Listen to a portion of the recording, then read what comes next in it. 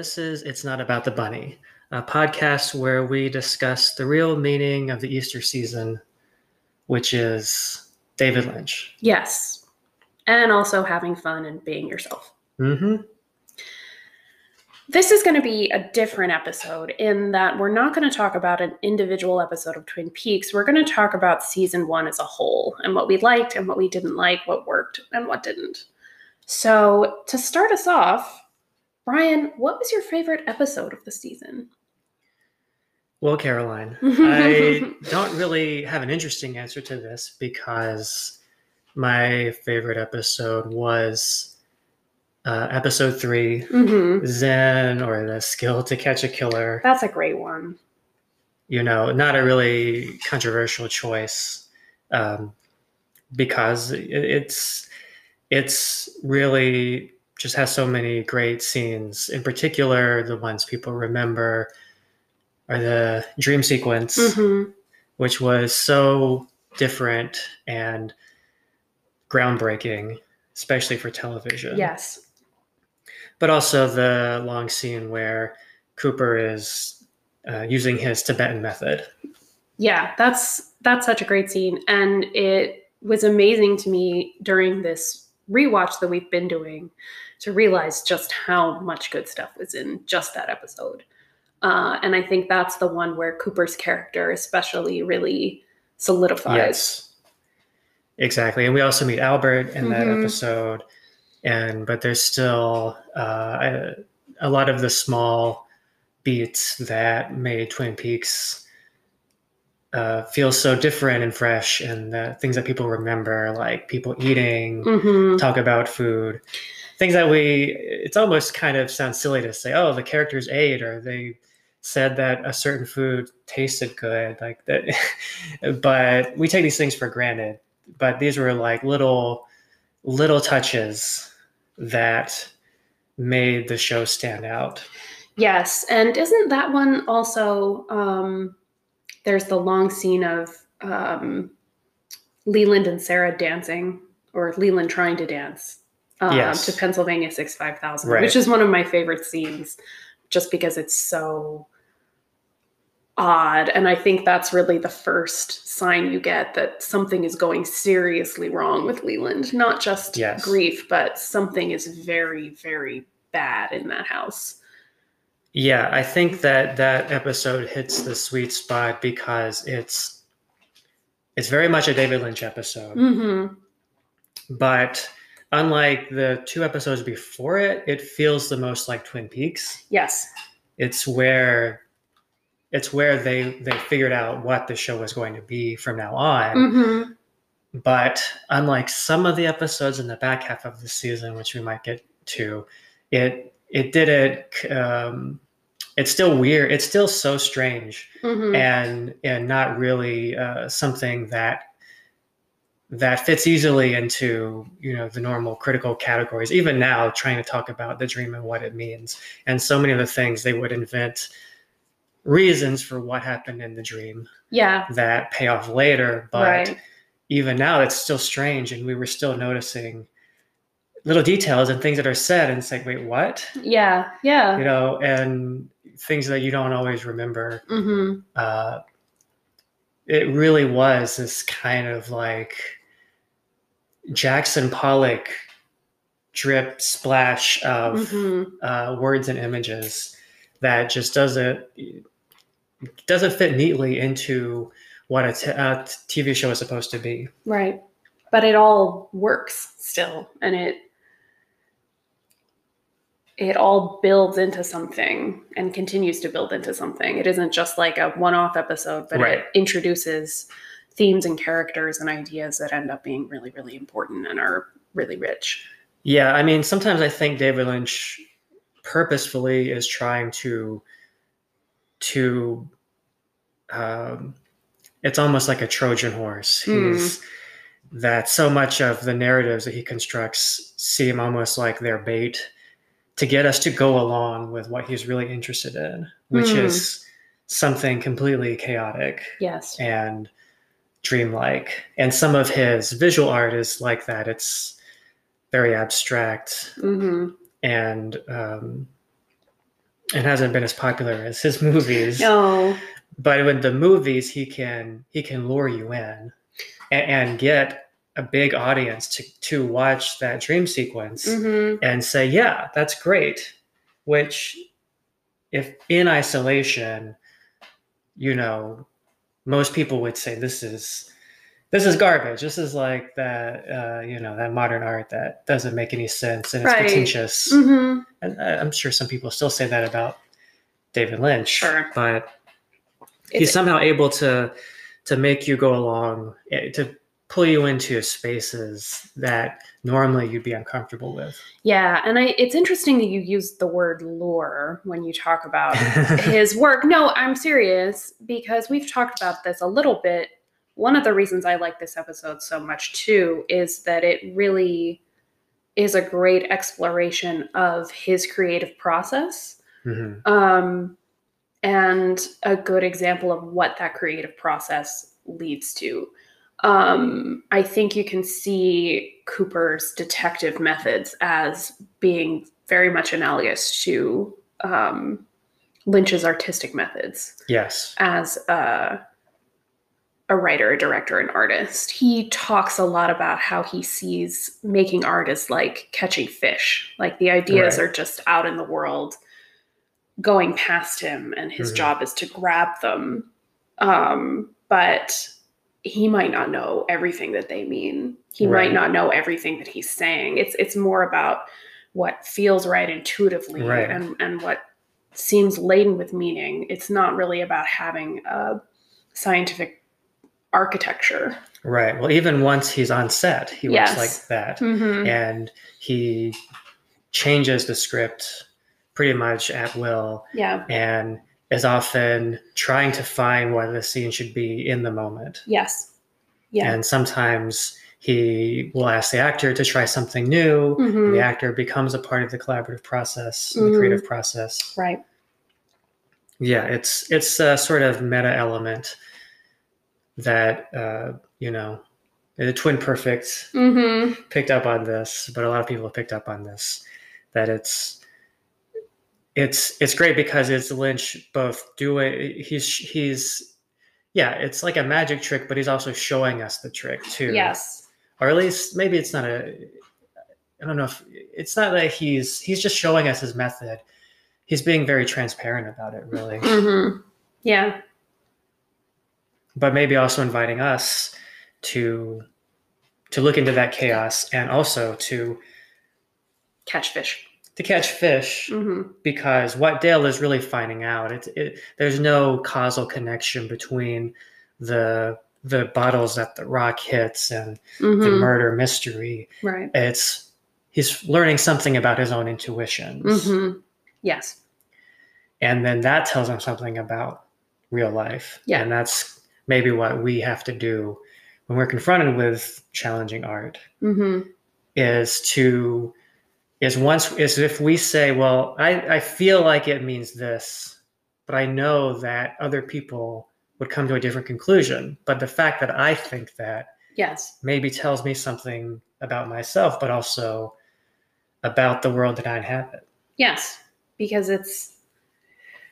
it's all one reality.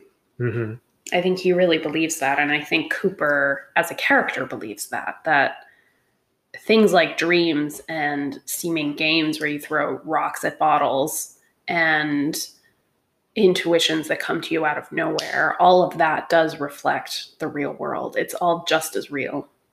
Or not, Yes, exactly. Yeah. But I do have a runner-up. Okay. Number 2 that I think is a little more interesting. And what's that one?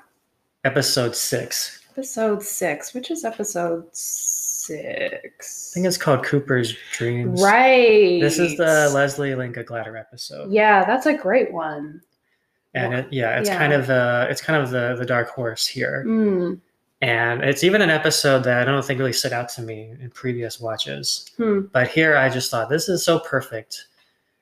And it doesn't have those iconic scenes, although I think the scene with the log lady is really great. Yeah, I agree. But just the way, just the direction the variety of the direction, the subtlety and nuance of the way that scenes unfold, and the way the characters move in the frame.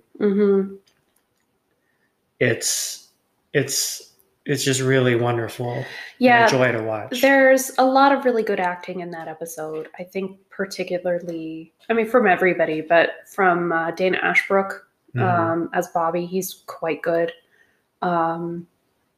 As he starts to reveal more about his actual relationship with Laura and how complicated and fucked up it was, and how he, as much as he has seemed like kind of a dick so far, he was not the bad guy in that relationship necessarily. I think Sherilyn Fenn's performance is also very good. She has to do a lot of different things in the episode, and she's good at all of them. I love the scene at the end where Leland is crying, dancing at the hotel, and Ben and Catherine kind of intervene to make him seem less embarrassing. Yes. And it's, in some ways, it's a kindness, but it's also just how the town reacts to Leland in general, which is just to kind of treat him as a mess to be cleaned up. Right. Yes. This time around, I changed my opinion because I had previously thought it was a kindness. But yeah, so did I. Leland, because Leland is embarrassing.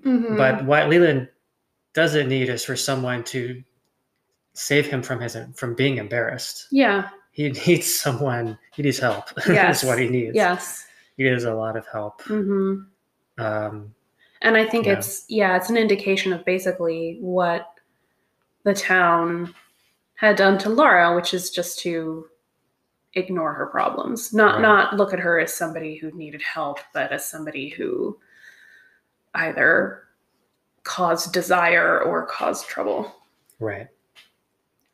Yeah. So what about you? Did you have a different answer to this question? I did, and I thought about picking Zen or the Skill to Catch a Killer, episode 3. Badly translated from the German, I think. Yeah, I know. And that's probably my runner-up, but I think my favorite is actually the next episode, which is sometimes referred to as Rest in Pain, but that's the one where we see Laura's funeral. Right.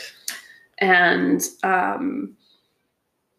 I just think that episode has so much good stuff, and it's so rich in terms of just deepening the mythos of Twin Peaks, the town, introducing you to the idea that whatever evil is at work here is potentially very old, and there is just much more to this story than a girl who got killed, while at the same time it's placing the girl who got killed at the very center of this story. It's not letting you just put her in the ground and forget about her. And I think like that's, it's almost a cliche at this point. It is a cliche at this point. A television show where a teenage girl is murdered brutally and a detective shows up to solve the crime, and it reveals something about the town. Right.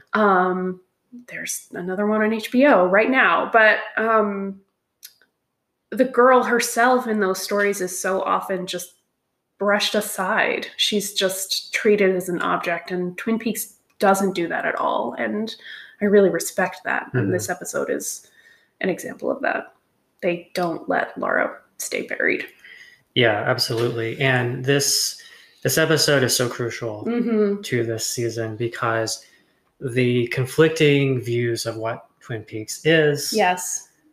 The complexity there. I think I don't think even now when so many shows have been influenced by Twin Peaks, you don't see this that much. I think you're more likely to see a show that's pretty solidly on one side or the other. Yes. Where this is, especially these kinds of shows now, it's like pretty unambiguous that there's something dark under the surface. Right.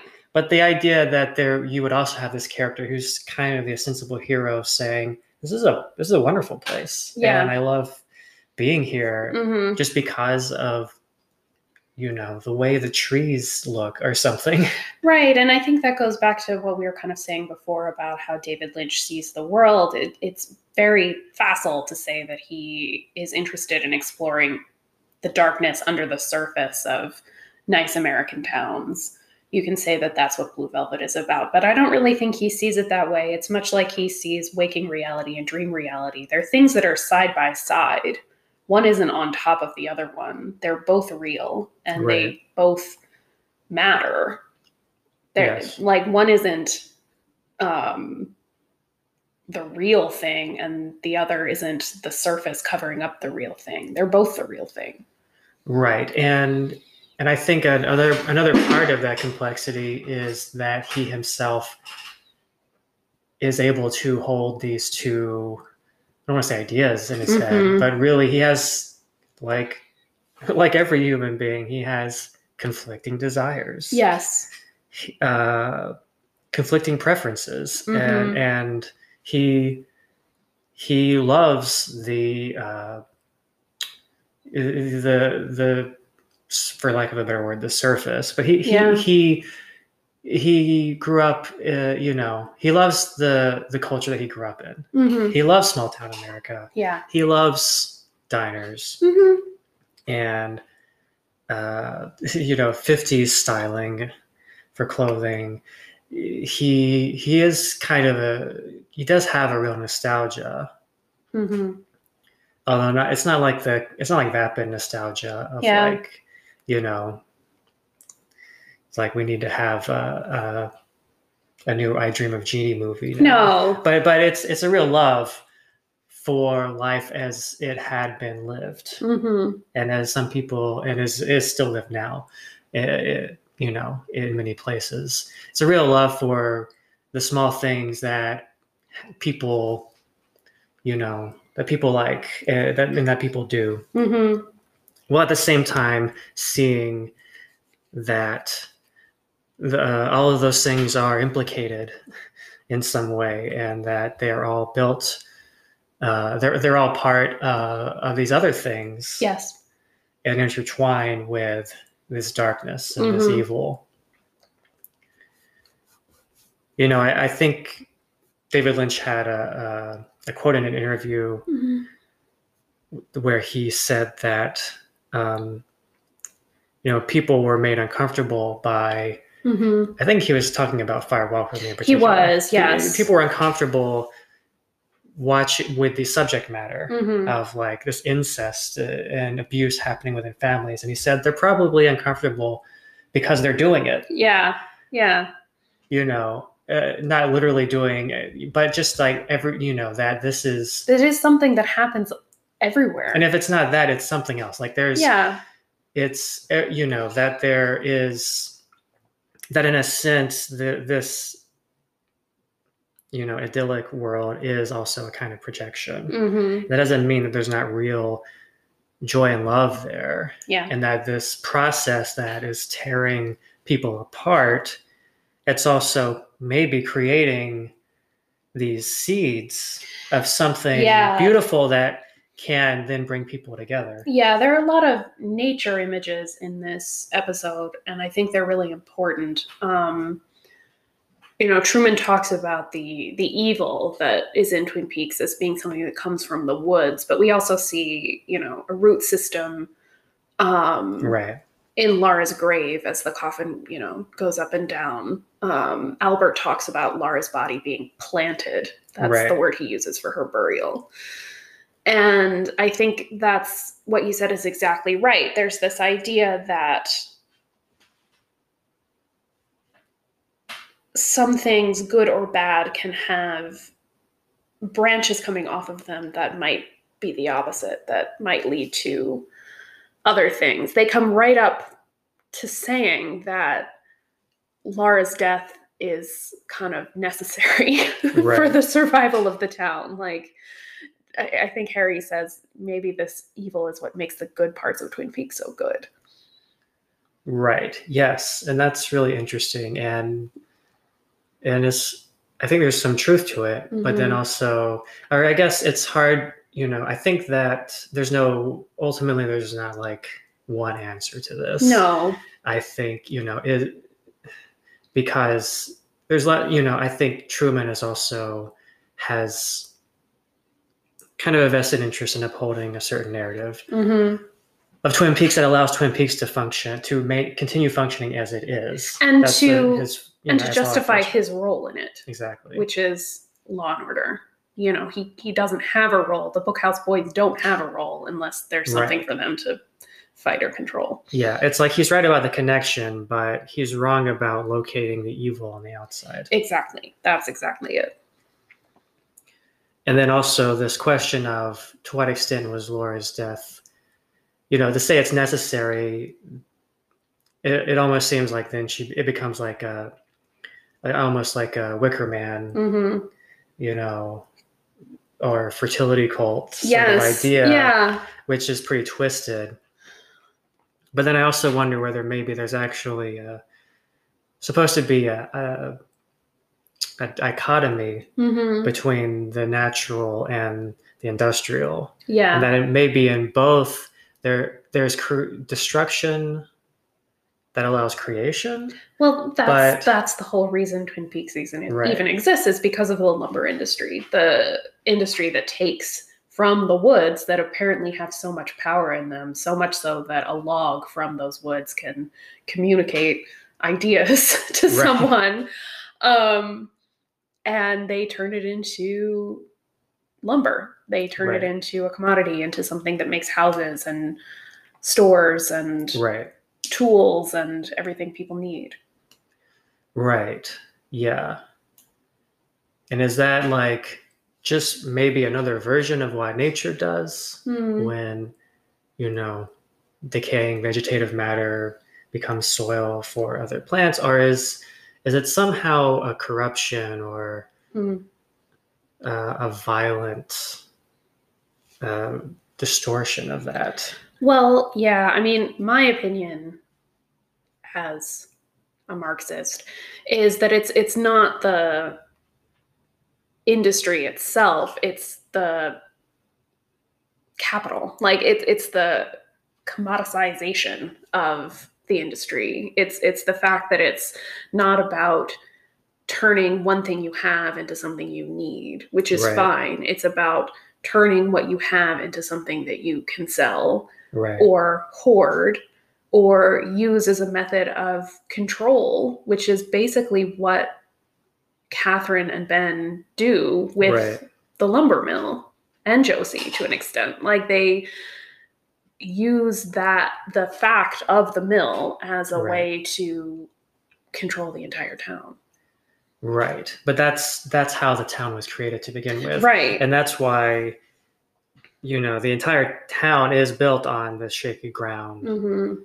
It's because the town only exists as part of an ongoing process of plunder and domination. Exactly. And it can only continue to exist as part of that process. So when the mill is burned down because of all this double dealing and exploitation, and that Ben Horn, the rich man in town, wants to get richer, even if that destroys the jobs of the people that work at the mill, and even if it involves murdering people and doing all this shady stuff. That's just how Twin Peaks was founded. Exactly. It's just changing form in a way. And and it does say a lot that transition can happen basically because there's no profit in the mill anymore that's greater than what Ben wants to turn it into, Right. Like 100 years before, Ben's goal would have been to take over the mill so that he could make all that lumber money. Right. But apparently that's not as useful to him. Right. Yeah. It's the process of change that relies on transforming human beings into objects. Yes. Which is also to say that it relies on seeing other human beings as essentially distinct from oneself. Yeah. As opposed to the natural process, which is also both destructive and creative, but where nothing is distinct and separate. Yeah. Especially if we're speaking broadly, but especially if we're talking about that metaphor of plant life and the roots, and Laura being in the ground with the root system coming up. Yeah. That plant life, you know, it's a lot more like distinction between the self and the other. In a tree, for example, is a lot more, is a lot hazier, you know, when a branch can fall. Yeah. But the tree is still alive. And there's, I'm struggling with how to say this, but there's more parity in terms of being broken down for the sake of the other things, like, because everything does that. You know, the plant eventually decays and that feeds the soil, which will feed other plants. Right. And animals eat those plants, and that means the plants die, but then those animals also enrich the soil. Right. Yeah, I think that's one way to look at it. I mean, I don't want to be too sentimental about nature. No, of course not. And, you know, maybe from a Buddhist perspective, it's all on a spectrum, and that even plant life is a kind of less dramatic version of, you know, the way like tall trees that cover up, that block out the sun might actually like make it an inhospitable environment for shrubbery along the bottom. Sure. It might be one process of desire that is projecting itself into the world. Yes. But I mean, I think, no, I don't want to be sentimental about it either, but I think these themes are there, and that's why I think it's especially important that in this episode, Laura's coffin goes up and down in the grave. She's not just being put in the ground, which would be natural in some respects, but she keeps being lifted out of it and then put back and then lifted out and put back. And there's so much imagery in all of these episodes really about transgressing boundaries. And that is what we ultimately find the original crime to have been. Right. And that's also what Leland is doing in that scene when he's on top of her coffin. He's a living person going into a grave and then out of it and then into it and then out of it. He's crossing boundaries he's not supposed to cross. It's unnatural. Right. That's somehow what the town is doing just by existing.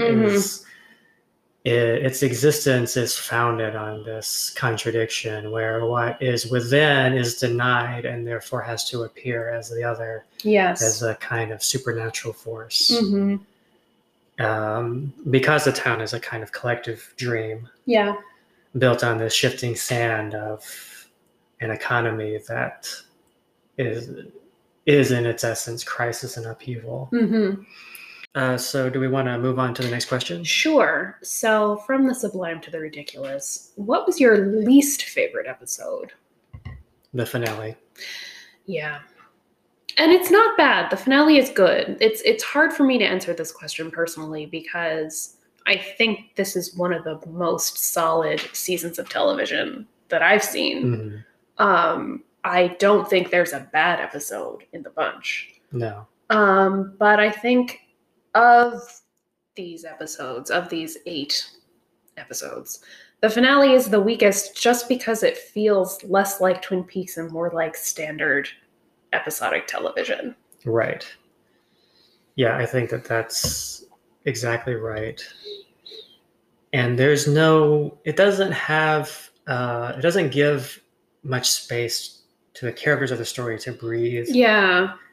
You know, even something that, even if just have a little more of the food stuff, which is, I mean, in a way, I almost hate that like people remember Twin Peaks as the show where the snacky show. You're right.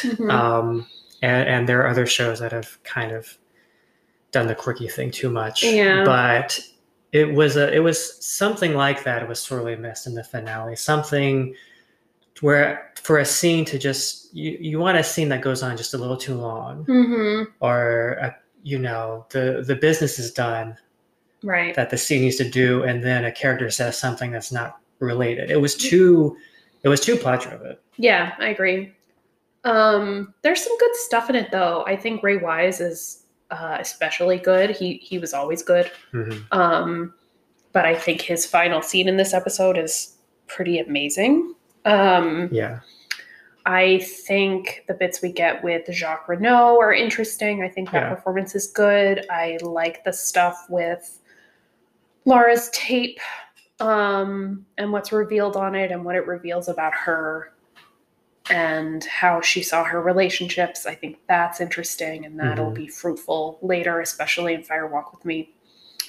But yeah, it's just there's just less there, I think. Right. There's so much time spent on plot lines that aren't really at the heart of what me personally, what I am interested in. Yeah. Which ultimately I think is Cooper, Audrey, and probably Ed. Yeah. And Norma to an extent, Shelley to an extent. Yeah. And Leland. Yes. And Laura. And so, and in a way, I think that I'll have a couple of things that I'm trying to get out. Like, one thing I want to say is it is, like you said, it's more like standard television, and it's also more like a soap opera. Yes. Especially with just taking every storyline and making it a cliffhanger. Right. And I think that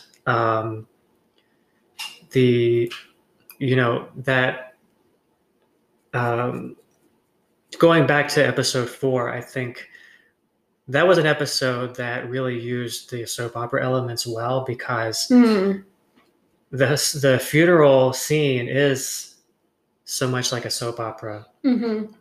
And it's kind of over the top. We talked about how it can't be having Bobby interrupted and accuse everyone. A fight between Bobby and James, and then Leland losing his mind, and Sarah screaming. But it has this thematic resonance. Yes. Whereas here, it's just all moving the plot forward. And also, wasn't too impressed with the direction. I feel like I almost wish they brought Leslie Lincoln Glatter back in to give it, to at least provide some visual interest. Yes, I agree. But the other thing I wanted to say is that I think this episode is Exhibit A for the case that ultimately Lynch and Frost's idea that they would just never solve the mystery and have it be a kind of MacGuffin that allows them to just go on and on and on was never going to work. Yeah, I think you're right about that. And in fact, there have been shows that have actually done that since then, like Lost, right? Which is basically this sort of thing where there's a mystery, but you never solve it until the very end. But you can go on season after season after season. Yeah. And what happens is you have to keep making stuff up. And there's there's no free lunch in terms of fiction. Right. Where you can really keep juicing it. Like Lynch said, it was the goose that laid the golden egg, that they're killing that by solving the mystery. Yeah. But I do think, and I'm going to come back to this in season 2, because even like the good episodes of season 2, I think you start to see this. That really the heart of the show is at the mystery. Yeah. And I think that they were going to have to solve it eventually, or the show just at best becomes what the finale is. Yeah. Which is lots of stuff with Ben Horne and Catherine and Josie, which all works and is all interesting here. But I'm already kind of losing interest, I think, in the finale. And then they're already setting up some of the storylines that are going to be really bad. Yeah. Like Super Nadine, Lucy's paternity issue. Yeah. We're already seeing that Donna, who was so important emotionally in the first early episodes, she's becoming secondary, and that her pairing with James is becoming really boring. That was probably like the least interesting part of the finale. Yeah. Them being like the Scooby Gang. Right. It was not that interesting to me. And they're kind of setting up their love triangle too already. Yes. So it's kind of all there in the finale. All those plot lines that are gonna be like the weak spots and even the good episodes. Mm-hmm. And I think that's at best what Twin Peaks is when you don't solve the mystery. Yeah. There was a natural time limit. Yeah. On this. Yeah. And that's okay. And that's okay. I think if it had just been the first season and then probably the first half of the second, right up until Leland's death and then Fire Walk with Me, I think it would have been just, perfect. Right. Because really that stretch up to Leland's death is about, what is that, like 8, 9 episodes? Mm-hmm. Maybe 10. I don't remember. But it's about the length of the first season. Yeah, about when you also consider like the pilot is 2 hours and right. Yeah. But yeah, that's my answer. Mm-hmm. Did you have a different one? No, I think I have to go with the finale too. And I don't dislike the finale. Like I think it has some good stuff, and I don't think any episode of this season is bad. When we get to season 2, we'll have some bad ones. But it just didn't. It doesn't have what I love about the show in it to quite the same extent. Yeah, and it's, to some extent, it's a function of we know how it ends. Like it's there to be a cliffhanger. Mm-hmm. I'm sure the first time it aired, it was very exciting. Yes. So, but that we've talked about the rewatch value. Yes. And I think Twin Peaks has a tremendous rewatch value. It absolutely does. This is one of those episodes that doesn't, where there's probably a pretty big disparity between how exciting it is to watch it when you know what happens versus watching it for the first time. I think that's exactly it. And I think also that just some of the cliffhangers are less elegantly set up than others. Like all the stuff with the mill, we've known for a while that shit was going to go down at the mill. So I don't mind that cliffhanger. I don't mind Leland killing Jacques. That's actually the best part of the episode. It's an incredible scene. It's an incredible showcase for Ray Wise. It really is still shocking, I think, to see that and to see his face as he does it. But stuff like Nadine's suicide attempt, I don't think that was as well set up as it could have been.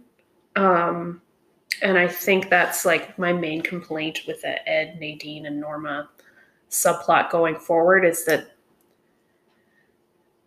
they sort of transparently want to keep Ed from leaving Nadine, and so they just keep introducing elements that prevent him from doing that. Right. And I feel like they should have just trusted the performances and trusted that Everett McGill could sell that he was just loyal to this woman because of feelings of guilt and responsibility. Really you didn't have to give her a suicide attempt to make him stick around. He was going to stick around anyway.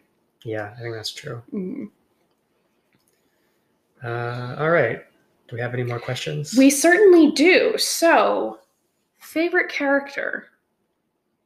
Who's the star of the season for you? Well, I have trouble with questions like this because... Oh, excuse me. I guess it just really depends on how we're defining that word. Yeah, maybe we can talk about that too. It's like who... I think, you could define it as who are you most interested in seeing on screen? When they're in the scene, what's the character that when they're on screen, you are giving it the most attention? Yeah. And I think there are a couple that stand out, obviously. Cooper. Yeah. And Audrey. Yeah, for sure. But then maybe a surprising choice would be Leland. Yeah. As a character that I'm always interested when he's on screen. Ray Wise and Grace Zabriskie are probably my favorite actors right. In all of Twin Peaks, just in pure performance terms. Mm-hmm. I love watching them. I love watching them together. I always like seeing what they do. I feel like I notice something new about what they're doing each time I watch or rewatch an episode. So if we're defining it that way, yeah, it's the two of them. I think my favorite character in all of Twin Peaks is Laura, but at this point, we haven't seen Laura as much. She's my favorite mostly because of Fire Walk with Me, but I think we have learned a lot about her or can infer a lot about her, and she's still extremely interesting. But yeah, I gotta go with Audrey, I think.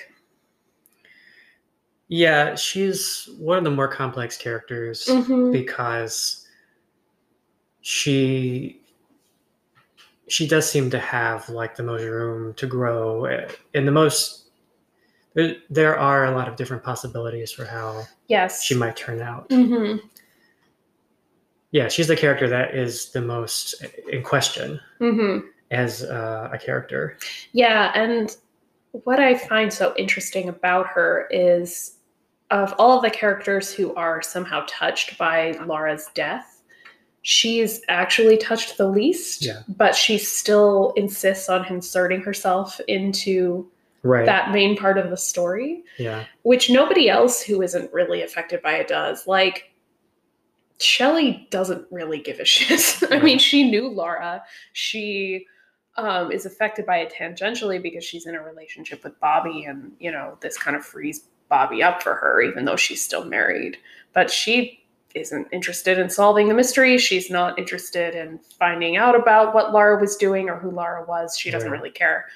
Same with even, you know, characters like Norma or Ed, really. I mean, Ed is helping the Bookhouse Boys, but but Audrey, it's like, and I'm not saying this to denigrate the writing at all. I think it's really interesting. Audrey is the one character who seems to know she's on a TV show and acts accordingly. It's like she realizes, okay, well, this is the main plot line, and I want to be involved in the main plot line. Right. But it doesn't make her, like, seem cynical or, I don't know, selfish or narcissistic or anything like that. It's... Well, because it makes her like us. She's interested in the drama. I think that's it. Yeah. She's the audience. You know, she sees Dale Cooper and she's like, wow, he's great. And that's what we think too. Right. Yeah, and it's also part of her youth. Yeah. And inexperience. Yeah. She wants adventure. She sees the mystery around Laura's death. And even she sees Laura as like a person, as this grand story. Yes. That would maybe free her from her rather boring life as, you know, somebody who goes to algebra class.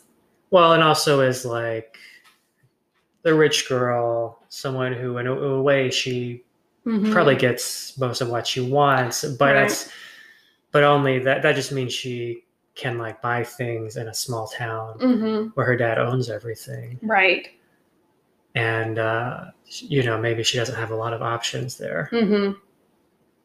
Yeah, it's and it's interesting because I feel like Donna and James are sort of placed in a similar position. Like, they're coming of age. They are discovering more about the town that they live in and the people they knew there. But I just think it's so much less engaging with the two of them because they really are such a drag. I mean, we'll talk about that with the next question. But yeah, Audrey is just so curious about everything and kind of delighted by things. And that's why I think she's such a great character to look at next to Cooper, because I think they are very similar in some pretty important ways. He's more experienced than she is and a little bit sadder unexpectedly, but I think that's what makes that relationship really engaging. Mm-hmm. Yeah, it's a great relationship where the actors have a lot of chemistry, mm-hmm. and the characters have a lot in common, but they're also different, and there's some tension because she is displacing her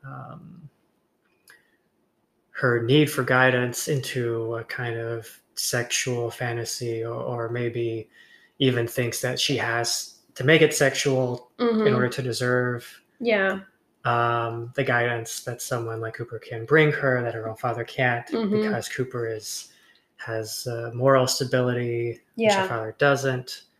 They're really great together, so looking forward to season 2 and to see these characters spend a lot more time together. Oh God.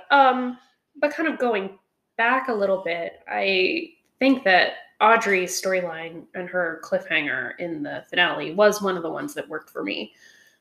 Just because her relationship with her father had been important throughout the first season, and a lot of it was unspoken, though, like her resentments of her father and her maybe jealousy of Laura's relationship with him, and how she was, displacing that onto other things.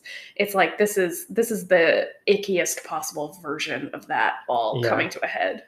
Right, that's the cliffhanger that is actually thematically resonant with the rest of the show. Right, especially because, I think we even said this in the last episode, that Audrey has been trying to find out what happened to Laura by becoming Laura, and now she's getting much closer than she knows. Exactly. Right. Well, this is her storyline is the story of the show, which is it's like discovering the original sin, which is that your parents are imperfect and your community is imperfect, and their imperfections become a part of who you are in ways that are kind of can be experienced as a violation of your will, and that can be an actual violation if your parent is actually abusive. And the person that you rely on the most and trust the most turns out to be someone that would harm you. But even if they don't, the ways that they make decisions that affect you, or just their imperfections become part of your self, and maybe that's also part of Audrey's story, is the lure of becoming her father. And just manipulating and using people for your own advantage. And I think that's something that the show does that I think is really interesting too, especially with Audrey's relationships with the men in her life. It's not just Oedipal, really. She doesn't have this thwarted desire for her father or anything like that. She wants him to be a father to her, but she also is him in a lot of ways. And so she's at war with him in herself. And it's a storyline that you see with fathers and sons all the time. In film and television, but not always with fathers and daughters. And I think that's really what the story's about. Right, yeah, and that's another place where a boundary gets transgressed. But the transgression is like a revelation of who Ben Horne really is, even if he's not he doesn't actually want to have sex with her. He finds out that it is part of the range of possibilities for him. Like, he could have done it. Yeah, and not intentionally, but because he does it to women, girls, like her, and girls who were her classmates. And that somehow, that what you do to one person, you do to everyone, in a sense. And you do to yourself, and that the sins that you're like think that you're committing outward, they're actually redounding upon you and people that you love, and even people that you don't necessarily think they will. And I think that's really thematically important in the main storyline too is that what happens in private isn't private. Right. It has roots that can flower in unexpected ways. What Leland did to Laura leads to what Ben almost does to Audrey. Right, where they, both, I mean, Audrey, but also Ben in a way, are kind of wind up as unwilling. They kind of are, they're reenacting. They're caught in this psychic energy that is repeating itself. Yes. Yeah, and that also, this is the collapsing of the compartmentalization of Ben Horne's life, where he thinks he can have, I think he does love his daughter, at least. I think he does. And he thinks that can be separate from what he does to these teenage girls at One-Eyed Jacks. Yeah, and that can be separate from his, business with like Catherine and the mill. And, but it just doesn't work. And, it also makes me think about the question that we asked once, but I don't think is ever answered, is did Leland ever go to One-Eyed Jacks? Because he was Ben's lawyer. And we know Ben took clients there. Well,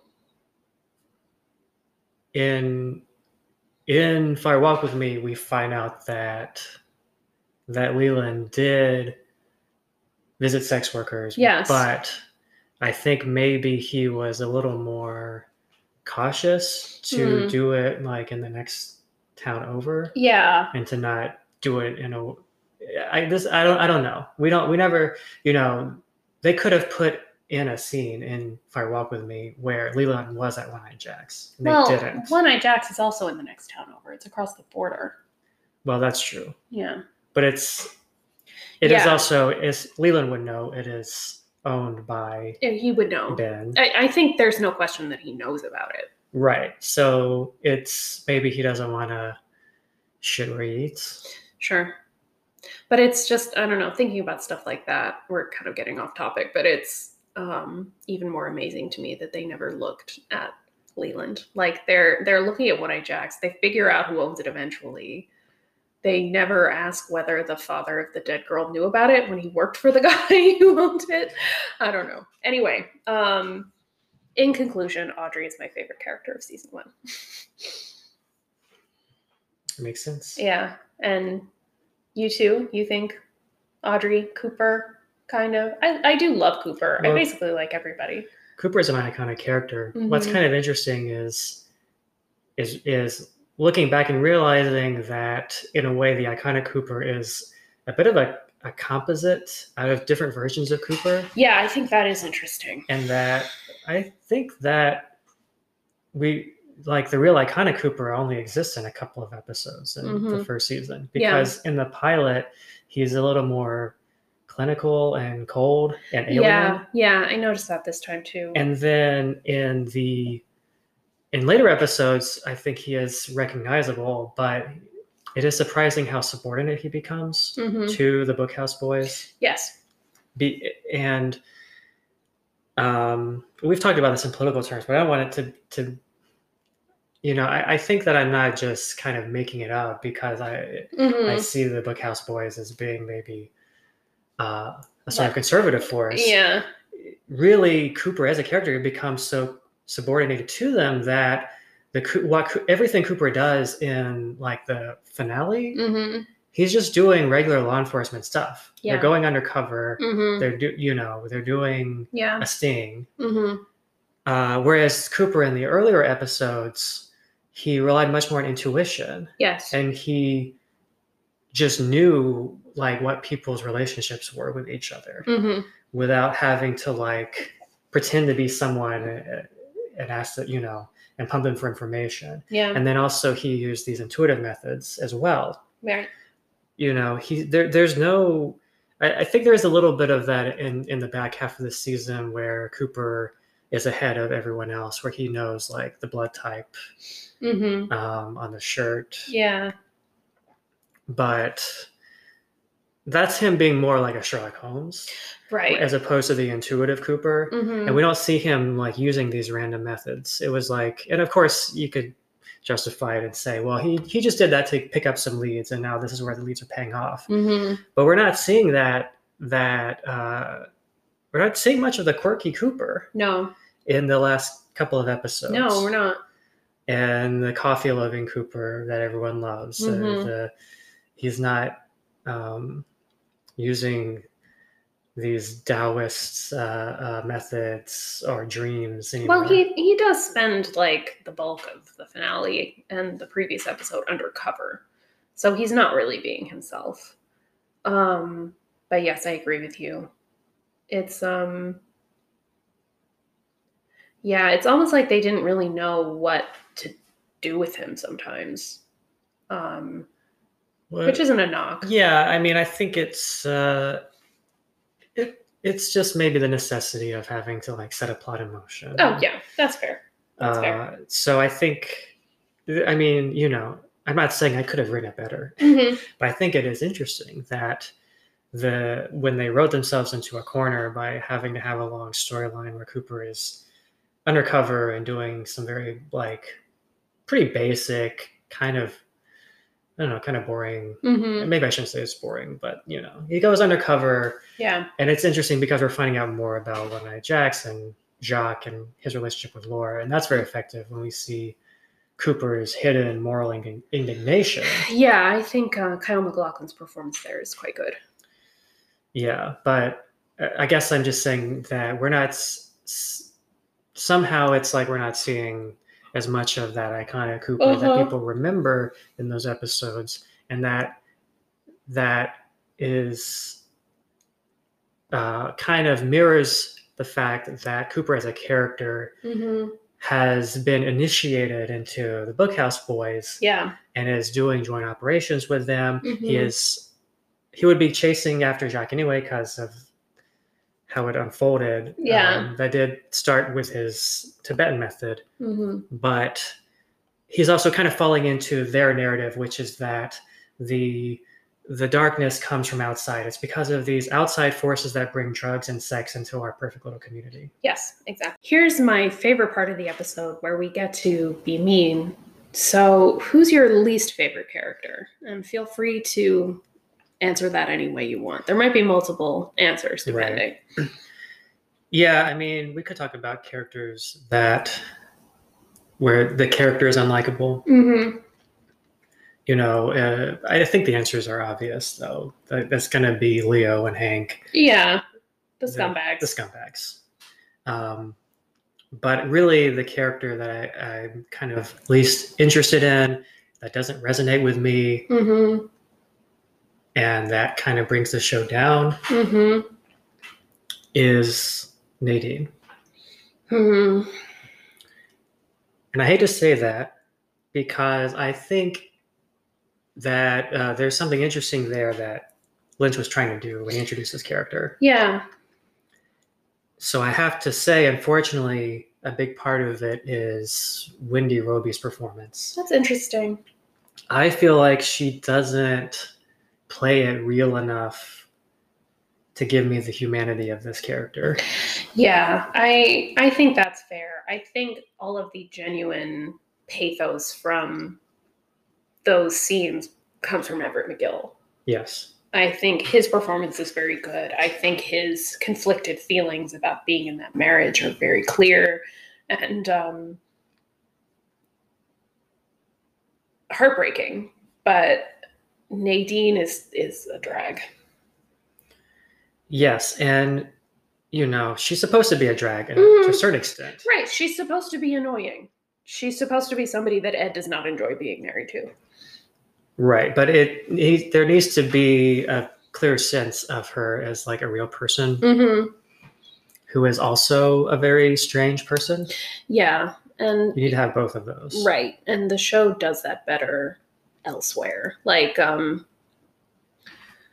Margaret Lanterman, the log lady, is a strange person who also seems like a real person. And we see her a lot less, and we see her in different situations that aren't quite so full of drama, but she does seem like a full and complete human being, I think. Right. Whereas Nadine, it's like, what does she do all day when she's Right. not making drape runners and crying? That's what she's doing. That's what she's doing all day, which right? Is sad. Right, but like, I feel like we know her so little. Like, what does Nadine think of James? Right. Who lives with them?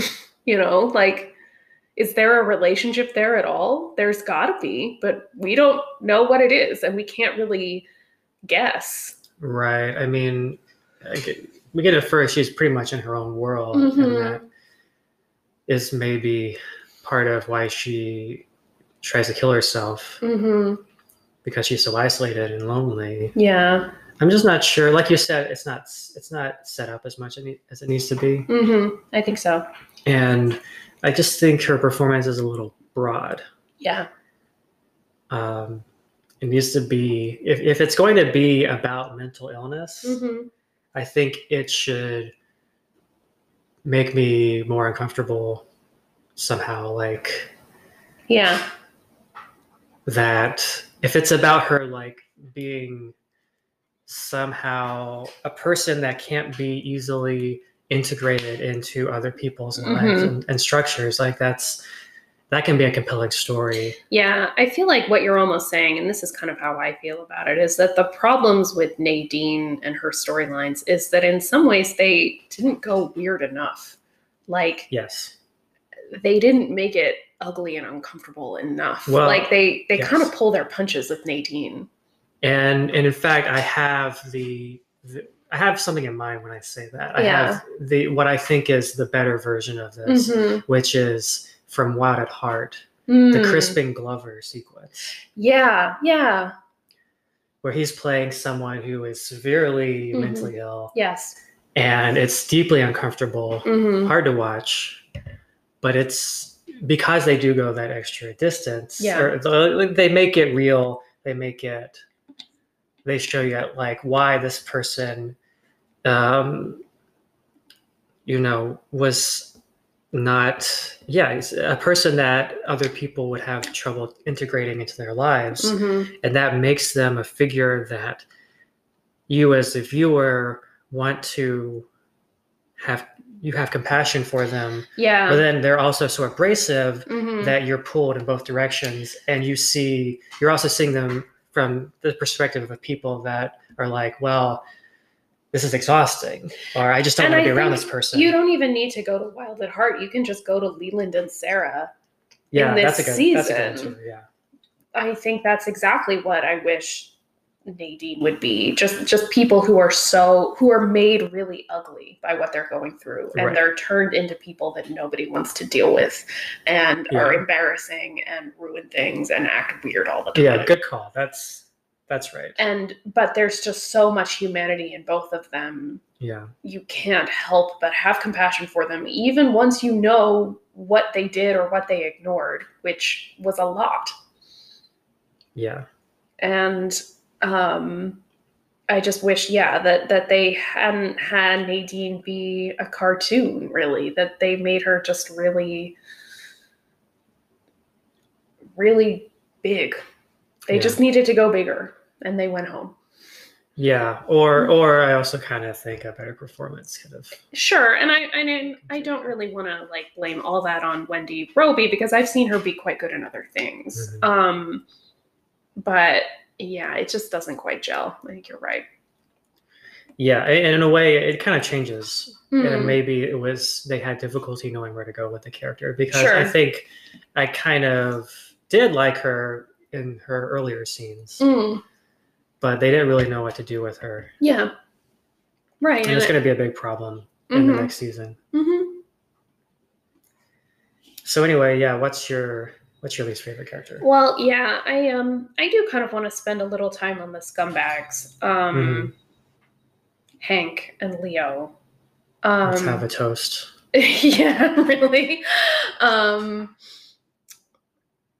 Every one of them that I know. Anyway, I think Leo's scumminess especially felt very resonant to me this watch.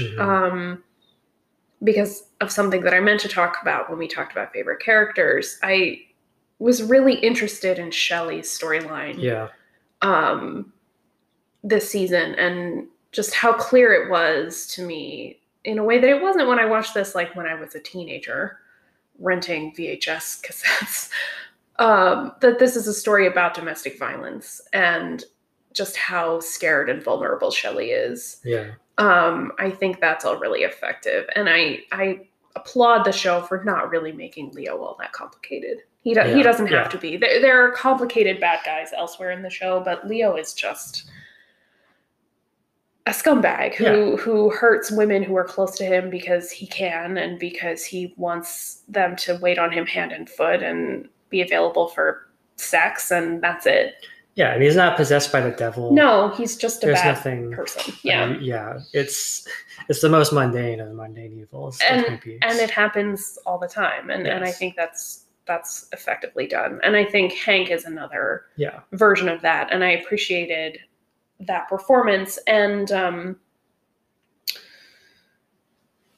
Norma too, it's just clear how terrified she is of him. Yeah. It's very subtle because up until really the end of the season, he doesn't do anything that's that scary. Yeah. Except we know he's been in prison. But you buy it. You buy that she would be that scared of him. Yeah. You know that he's done something to make her that scared of him. I think it's well done. Well, and that he's connected to things that are bigger, and so he could maybe reach her outside of prison. Mm-hmm. Yeah. But apart from them, Piper Laurie, man, there are times when I'm amused by Catherine, because the performance is just so broad. Right. That it can be funny. Like sometimes when she and Jack Nance are like bickering about something, it's kind of funny to watch. I think Jack Nance is fun to watch, but it's like nails on a chalkboard. I don't know. She's just so much, and she's so soap opera. It's interesting to compare her with I compare the character with Ben Horne because they're similar, but then the performances are very different. And what's his name? Who plays Ben Horne? Richard Beimer? Yes. I think that's the example of what it should have been. How Catherine should have been. Mm-hmm. Because he's a villain, and he's also kind of soap opera. Yeah, he's a little cartoony. But there is enough there that's real. Yeah, and that will also be a great foundation later on for that character and the return to have more depth. Mm-hmm. Yeah, I agree, and I think I want to take back what I said in our first episode. I think Joan Chen is pretty good. Like, I think she does what the character is required to do. I think whatever problems there are with that character are writing problems. Yeah, I have mixed feelings. But I do generally agree that it's a better performance than I gave her credit for. Yeah. And that, especially considering it's a character that has to always be performing and hiding her feelings. Yeah. And that what she's acting is the blankness of someone intentionally being a blank for other people. Absolutely. I do think that there's maybe not a lot of range there, but it's definitely compared to some of the other actors. I like the performance, and I think that it's not. I remain engaged with that character over the course of this season. I was interested in her story, and I think that's a testament to the actor. Yeah, I agree. Gotta mention our boy James. I didn't mind James so much in this season because there's less of him than there will be. Much. Yeah. I remembered him being a bigger part of this season somehow. Yeah. But a lot of the more annoying James episodes come later. Yes. And even before the bad episodes. You know, we haven't had his song. Yeah. God. The actor is just so bad. Yeah, it's really a shame. But there's, I don't know if it's an interesting. Oh, got that fly? Yeah, I got the fly. There's just not that much to say. But also, even as a character, he's not that interesting, really. Yeah. I'm not sure they knew what to do with him. Right, and I feel that way about Donna. It seems like as the season and as the show goes on, Donna becomes more and more ancillary just because it doesn't seem like they knew what else to do with her, especially once the mystery was solved. But even before that, like what she and James are doing, trying to figure things out, just seems very ancillary, just like something that's happening not on another show, but like they're in their own world and it doesn't really have an impact on the main plot. And it just becomes less and less important. Right. And somehow the tension of what they're doing isn't coming through. And that tension is that their friend just died and and I don't know. It strikes me as very odd. Yeah. That they're finding this romance between so quickly. Yeah, and they don't really seem to have any guilt about it. Right.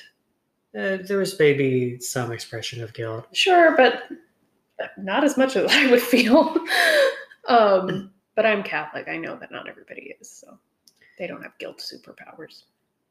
Right. And I feel like if this show had played up that tension, their scenes would be a little more interesting. Right. And I think it would have made the scenes with them and Maddie that have already happened and are still to come more interesting, because it wouldn't have just been a love triangle. It would have been a love quadrangle. There's Maddie, but there's also the memory of Laura, and Maddie isn't just competing with Donna, she's competing with that memory, and that should have been brought forward a little more. I mean, I there's kind of the Vertigo element that we get to in season 2. Sure.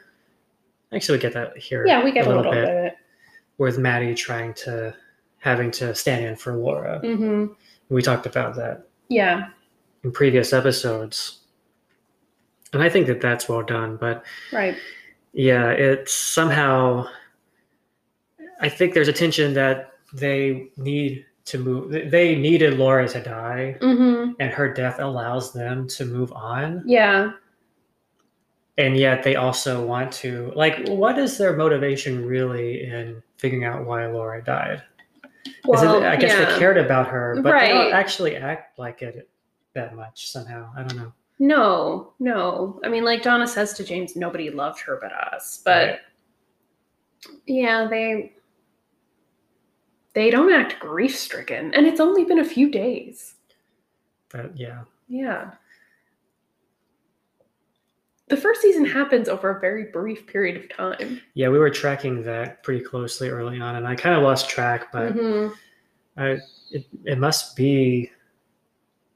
At most, it's a couple weeks. Yeah, I don't even think it's that. I think it's like 1 week. Yeah. So, I don't know, but yeah, I won't call James and Donna least favorite at this point, but in season 2, they're going to get there. I think. I'm pretty sure of it. But moving on, this is a question that maybe we won't be able to answer, but if we were watching it blind, do you think at this point you'd have an idea of who the killer was? Yeah. Yeah? I think that I would be suspecting Leland. Yeah. And I know that it's easy to say that. And so in a way, you can't know. Yeah. But I've seen a lot of, detective stories and mysteries. I've seen enough to know that a lot of what the show is leading me to believe is going to wind up being a red herring. Mm-hmm. And what do we know at this point? We know that there was a third man. Yes. And it wasn't Orson Welles. It wasn't Orson Welles, although that would have been great. Right. Was he dead at that point? I'm just thinking of an alternate universe where Orson Welles was in Twin Peaks. Dead. Yeah. I forget when he died. I think it was the 80s, but I'm not sure. Yes. Man, that would have been sick. Anyway, yes, there was a third man who had sex with Laura the night of her death. Right, so that's like a huge clue. We now know two of them, Leo and Jacques. So I think that if you're a savvy TV watcher, movie watcher, at this point, you know that it's not Leo or Jacques. Right. Because there's someone else. Why would they drop that? Mm-hmm. And then also, we because true crime is such a thing now, much more than it was then. Yeah. It's almost a cliche that when a woman dies, you look at the boyfriend. Yeah, her husband, her ex-boyfriend, her dad. And yeah, if it's a child or teenager. Mm-hmm. And at this point, James and Bobby, I think, are pretty thoroughly ruled out. They're ruled out, yeah. But Leland is there being very strange. Mm-hmm. And just killed a guy. Yeah. Maybe because he is getting revenge, or maybe he's trying to tie up loose ends. Yeah. Although, I have to wonder, because apparently at the time people did not suspect Leland. Do you think they're laying it on a little thick with like Jacoby being a potential suspect at this point? That's an interesting question. It's possible that maybe I would be suspecting Jacoby. Because he's so creepy. Yeah, and he was clearly obsessed with her and like kept things of hers and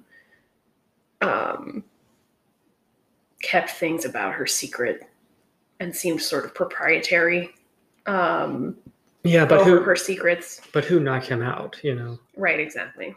Then you start to think there's someone else doing things, and there was a third man, and the same person, and it's got to be someone. And we had just seen Leland. He saw Maddie leave the house. Yeah. Earlier that night. And there's also the question of Bob, which they introduced.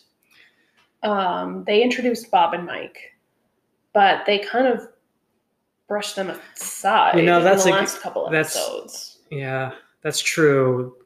Because now I know that Bob is Leland. And kind of a malevolent, spirit. Mm-hmm.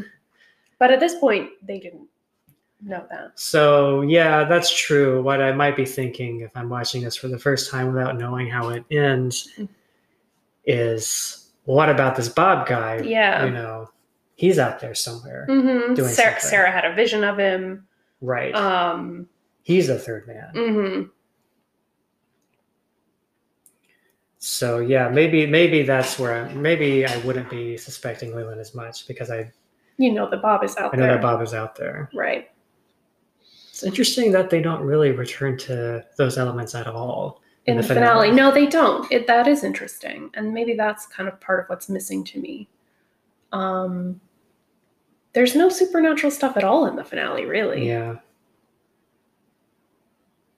It's missed. Mm-hmm. I think it is. Even just a little touch. Right. And I think, I personally, and this might change as we rewatch season 2 and Fire Walk with Me, but I felt pretty relatively firmly, let's say, on the Bob as a metaphor side.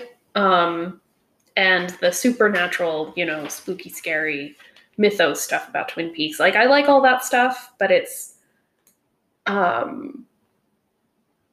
not the most important element to me, but it is important. And it is, not something you should just ignore, I guess. Yeah, well, at its best, those elements are the expressionistic component of Lynch's exactly. art. Exactly. Which gives you somehow allows you to access the deeper truth, the emotional truth. Yeah. That makes you feel connected in a way that you wouldn't when you have the distance of knowing these are just characters on a TV show. Yeah, that's a good way to put it. It's the why is the Pope screaming in that Francis Bacon painting? You know, the scream doesn't mean anything except that it allows the painting to have an effect on you and to lock in somehow with your psyche in a way. Yeah. And that's how I see the supernatural elements at their best. Yeah, I agree. But that leads us to the next question, which I wrote down, what is the overall story of this season? By which I mean, if you had to say, just based on this season, what this show is about, what would you say? So I kind of touched on this earlier. I think it's sort of an uncovering of original sin. That where you came from, yes, which is also who you are, has this fatal flaw that leaves within you a kind of horror about what yourself and your future. And for some characters, it is actually their destruction. Yeah. That their origin is their destruction. That's what it means to be murdered by your parent. Yeah. And raped by your parent. Right. Yeah, and that's connected somehow with the story of the town. You know, we talked about this economic process of plunder and domination, and how that means the town is built on this shaky ground. Yes. Because it's always has to be changing. The mill has to burn down. Because that's the cycle of boom and busts that we create out of our desires. Yeah. And that was, you know, the Twin Peaks was a town built by settlers on stolen land. And they projected their desire of this Canaan's land or El Dorado in the West. Yes. Where if only they took this land for themselves, they could build on it something better. Yeah. You know, the shape of what they're lacking. And that's what Twin Peaks is. It's this collective dream. This idea of a pastoral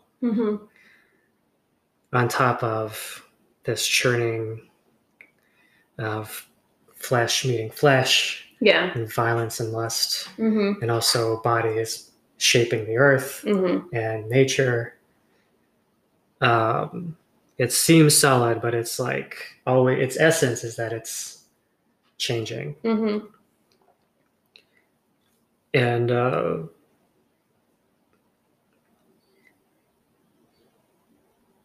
yeah, and I think that is also the epitome of that is the Palmer House. Is this middle class home where you're safe. Yeah. And it's the home of Laura Palmer, the perfect teenager. And she gets to represent the town. Yes. She's beautiful. She's smart. She helps those in need. She does everything for everybody. Right. But unfortunately, representing the town means that you are the site of its displaced desires and its whole history, its nightmare of history. And I think that's part of the horror of just seeing the Palmer House interior. It's like so mundane, yet so filled with dread. Yes. And the fan and all their bric-a-brac. It's those displaced desires are there, but they're also like invading her body and her soul. Yeah. It's this form of control that's trying to like take her and integrate her completely, but she can't be integrated. Yeah. So she's discarded, and that's what allows Twin Peaks to function, to be Twin Peaks. Yeah. Is that human beings are turned into objects of consumption. Objects of consumption are turned to garbage, and garbage is dumped in a river. Yeah, wrapped in plastic.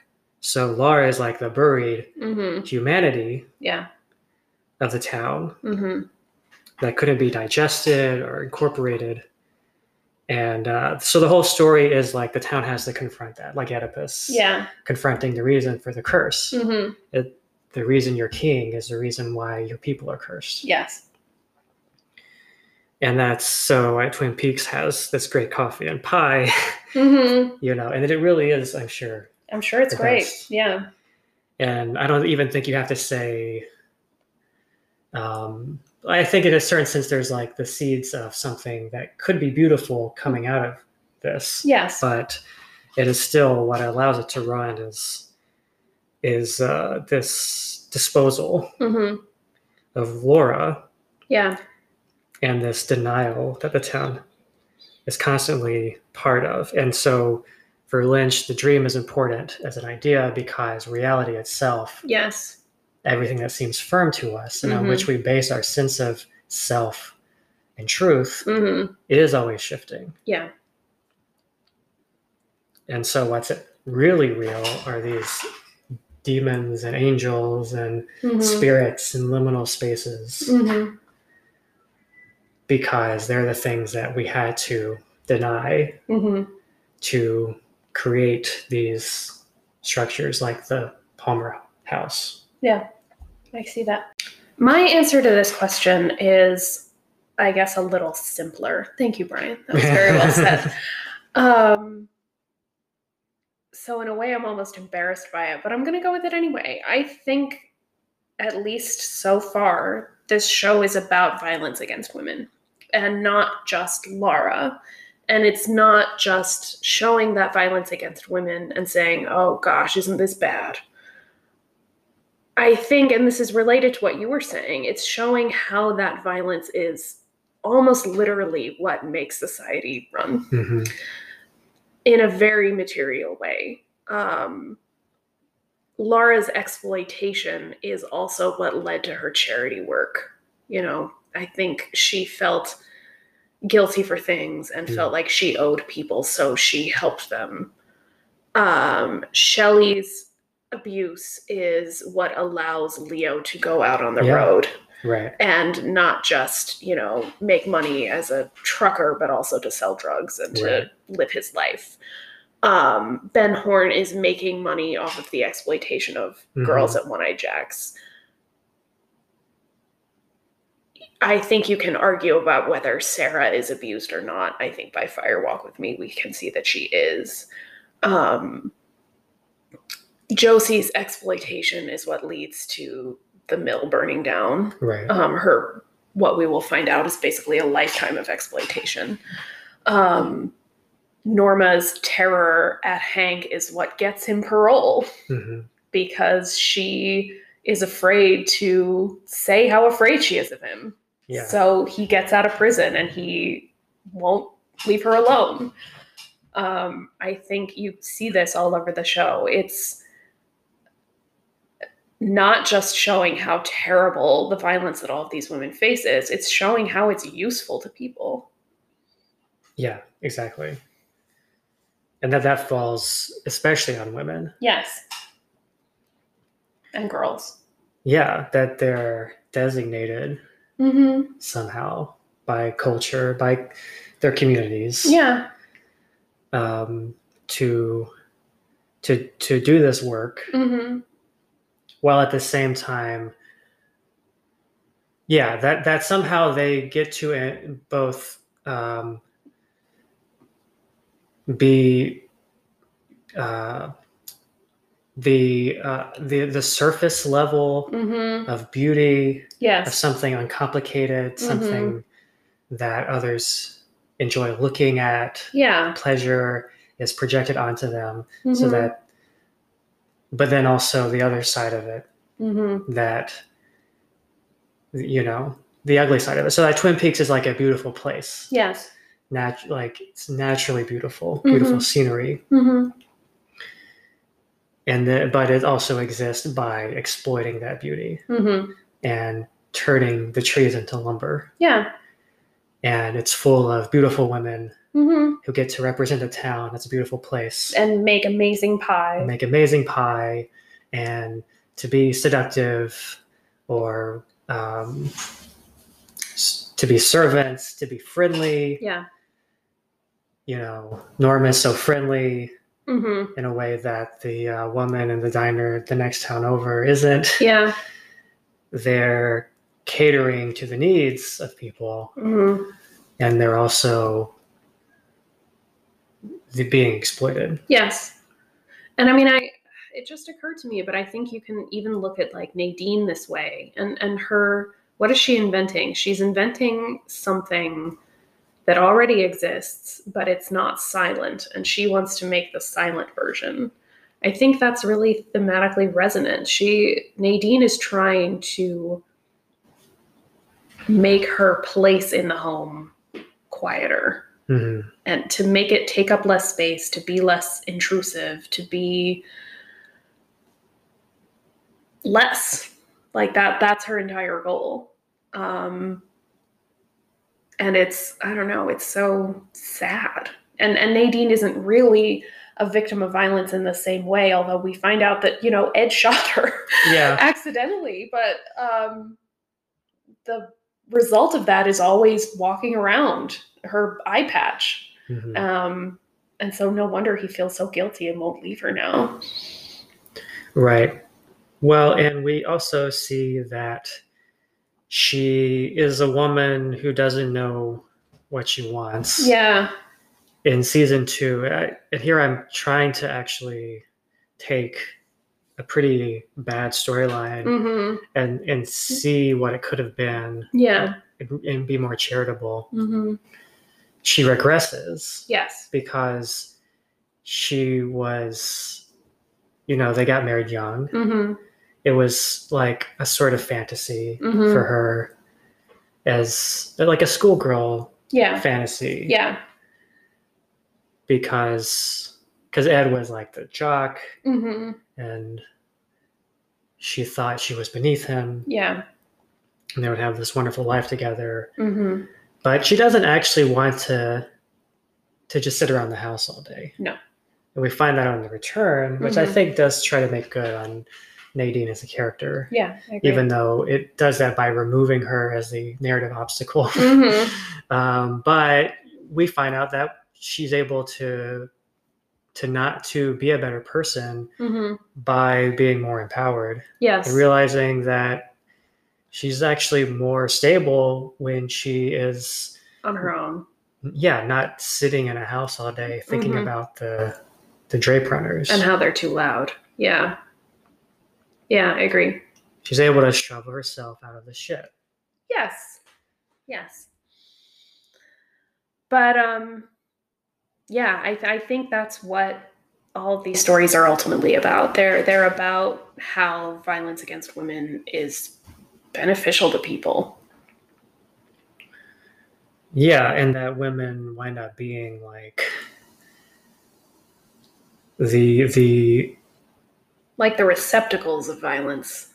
Yeah, but even like the hole in the community. Like Laura literally is a hole in that she's a space. She was there, now she's not. She's a space. And she had to become that to not be completely incorporated into the evil. Yeah. It is sort of, you might say Christ-like sacrifice. And it's that like hole at the center of the hub of the wheel that allows the wheel to keep going. But it's also a fissure, because once you think about that too hard, and you think this only works because Laura died. Yeah, it makes you wonder, do I want this wheel to keep turning? Yeah, it threatens your dream, which is that Twin Peaks is a wonderful place. Exactly. Or that Twin Peaks is a place. It's not even whether it's good or bad. Twin Peaks is just an idea. Yes, it's just a name given to a particular location and group of people that could have been split up or could have been named something else or whatever.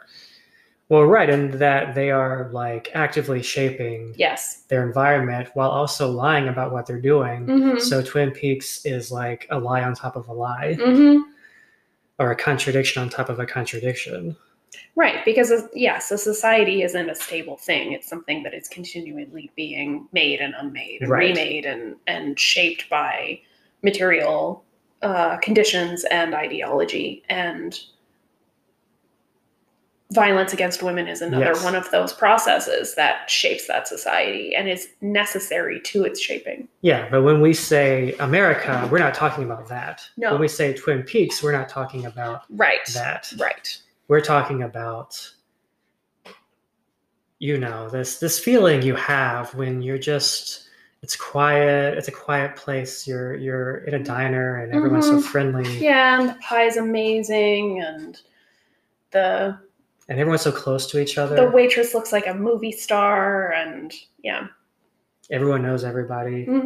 Everybody knows your name. And you just feel like... And you're always glad you came.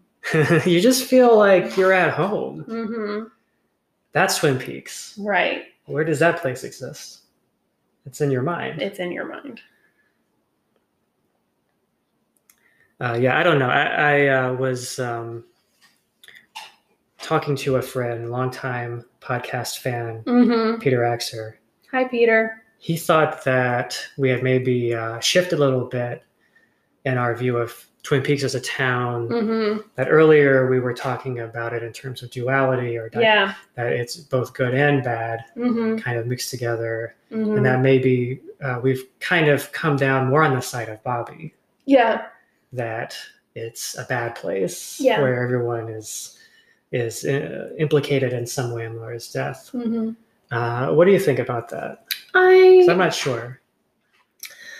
I don't know. I mean, it's very hard for me to look at a place like Twin Peaks where, as I said, so many people are just grist for the mill of, not the lumber mill, but but the mill of history and the mill of society shaping itself, and think that it's worth it. Like, no pie can be good enough to make what Laura and Shelley and Josie and those girls at One Eyed Jacks, their suffering worth it. It just can't be good enough pie. Yes, I think, that's probably where I come down on. But I think you don't even be, even if you say, you don't necessarily just as like a fan of art have to say, well, there must be a better way. No, you don't. But at the very least, you have to then recognize that what you love about a place like Twin Peaks is in a state of tension and contradiction. Yeah, I think that's fair. That you can't, Dale cannot just come home to Twin Peaks and be home and retire. Yeah. That in a way that was never an option, because once you know what Twin Peaks is, you could still like the pie. Yeah. And you can still think that there are some good people there. But you also know that it's already ending. Yes. And The Return is very much about that. Yeah, I agree. It's already changing and ending what you thought, what it was before. It's already changing. And so everything that you love is kind of tragically in this state of change. And I think we're going to talk about The Return, but where Dale Cooper ends is, I think, where you end if you can't fix Twin Peaks. Yeah. So you can never, even if you say, well, this is just life, there's no better way to do things or to be, This is just life. Yes. You can't go home again. You can't go back to where you thought, well, this is just life and life is good. And you can't make the terrible things that happen unhappen. Right. So that's a little preview. Yes, for when we talk about the return, which we will be talking about. But first, we are going to get started on season 2. Mm-hmm. Very exciting. Lots of good stuff. Lots of weird stuff. A lot of weird stuff in season 2. Josie goes into a dresser doorknob and never comes out. So look forward to that. We won't be getting to that one for a while. But we are going to take a 4-week break between now and releasing our first episode on season 2. Just so we can get a little more recording done, so we can take a little bit of a breather. And we hope you'll be back next month. But you can catch us on email at istwinpeaksaboutthebunny@gmail.com. And you can check out our Twitter, notaboutbunny. Yeah. I'm really excited to talk about season 2. Yeah. And the premiere, one of the most fascinating 2 hours? I don't remember if it is. One of the most fascinating episodes of television. I agree. I think of all time. I agree. And one I have some mixed feelings about, and we can talk about that, because I think it's already the beginning of the end. Yeah, I mean, the second season is the place for mixed feelings for sure. But there are some things which I think get even better. I think like Ray Wise is the acting MVP of this season for me, and he just is just as good, if not more. I think the high points of season 2 are easily match the high points of season 1. I agree. All right. Well, I think that does it for now. All right. Catch you later. Bye. Thanks so much for listening. We are expecting to release new episodes of It's Not About the Bunny every 2 weeks. So if you like what you've heard and you want to keep listening, please subscribe wherever you get your podcasts and leave us a nice rating and review. If you don't like what you're hearing, that's cool, but please, please keep it to yourself. Bye.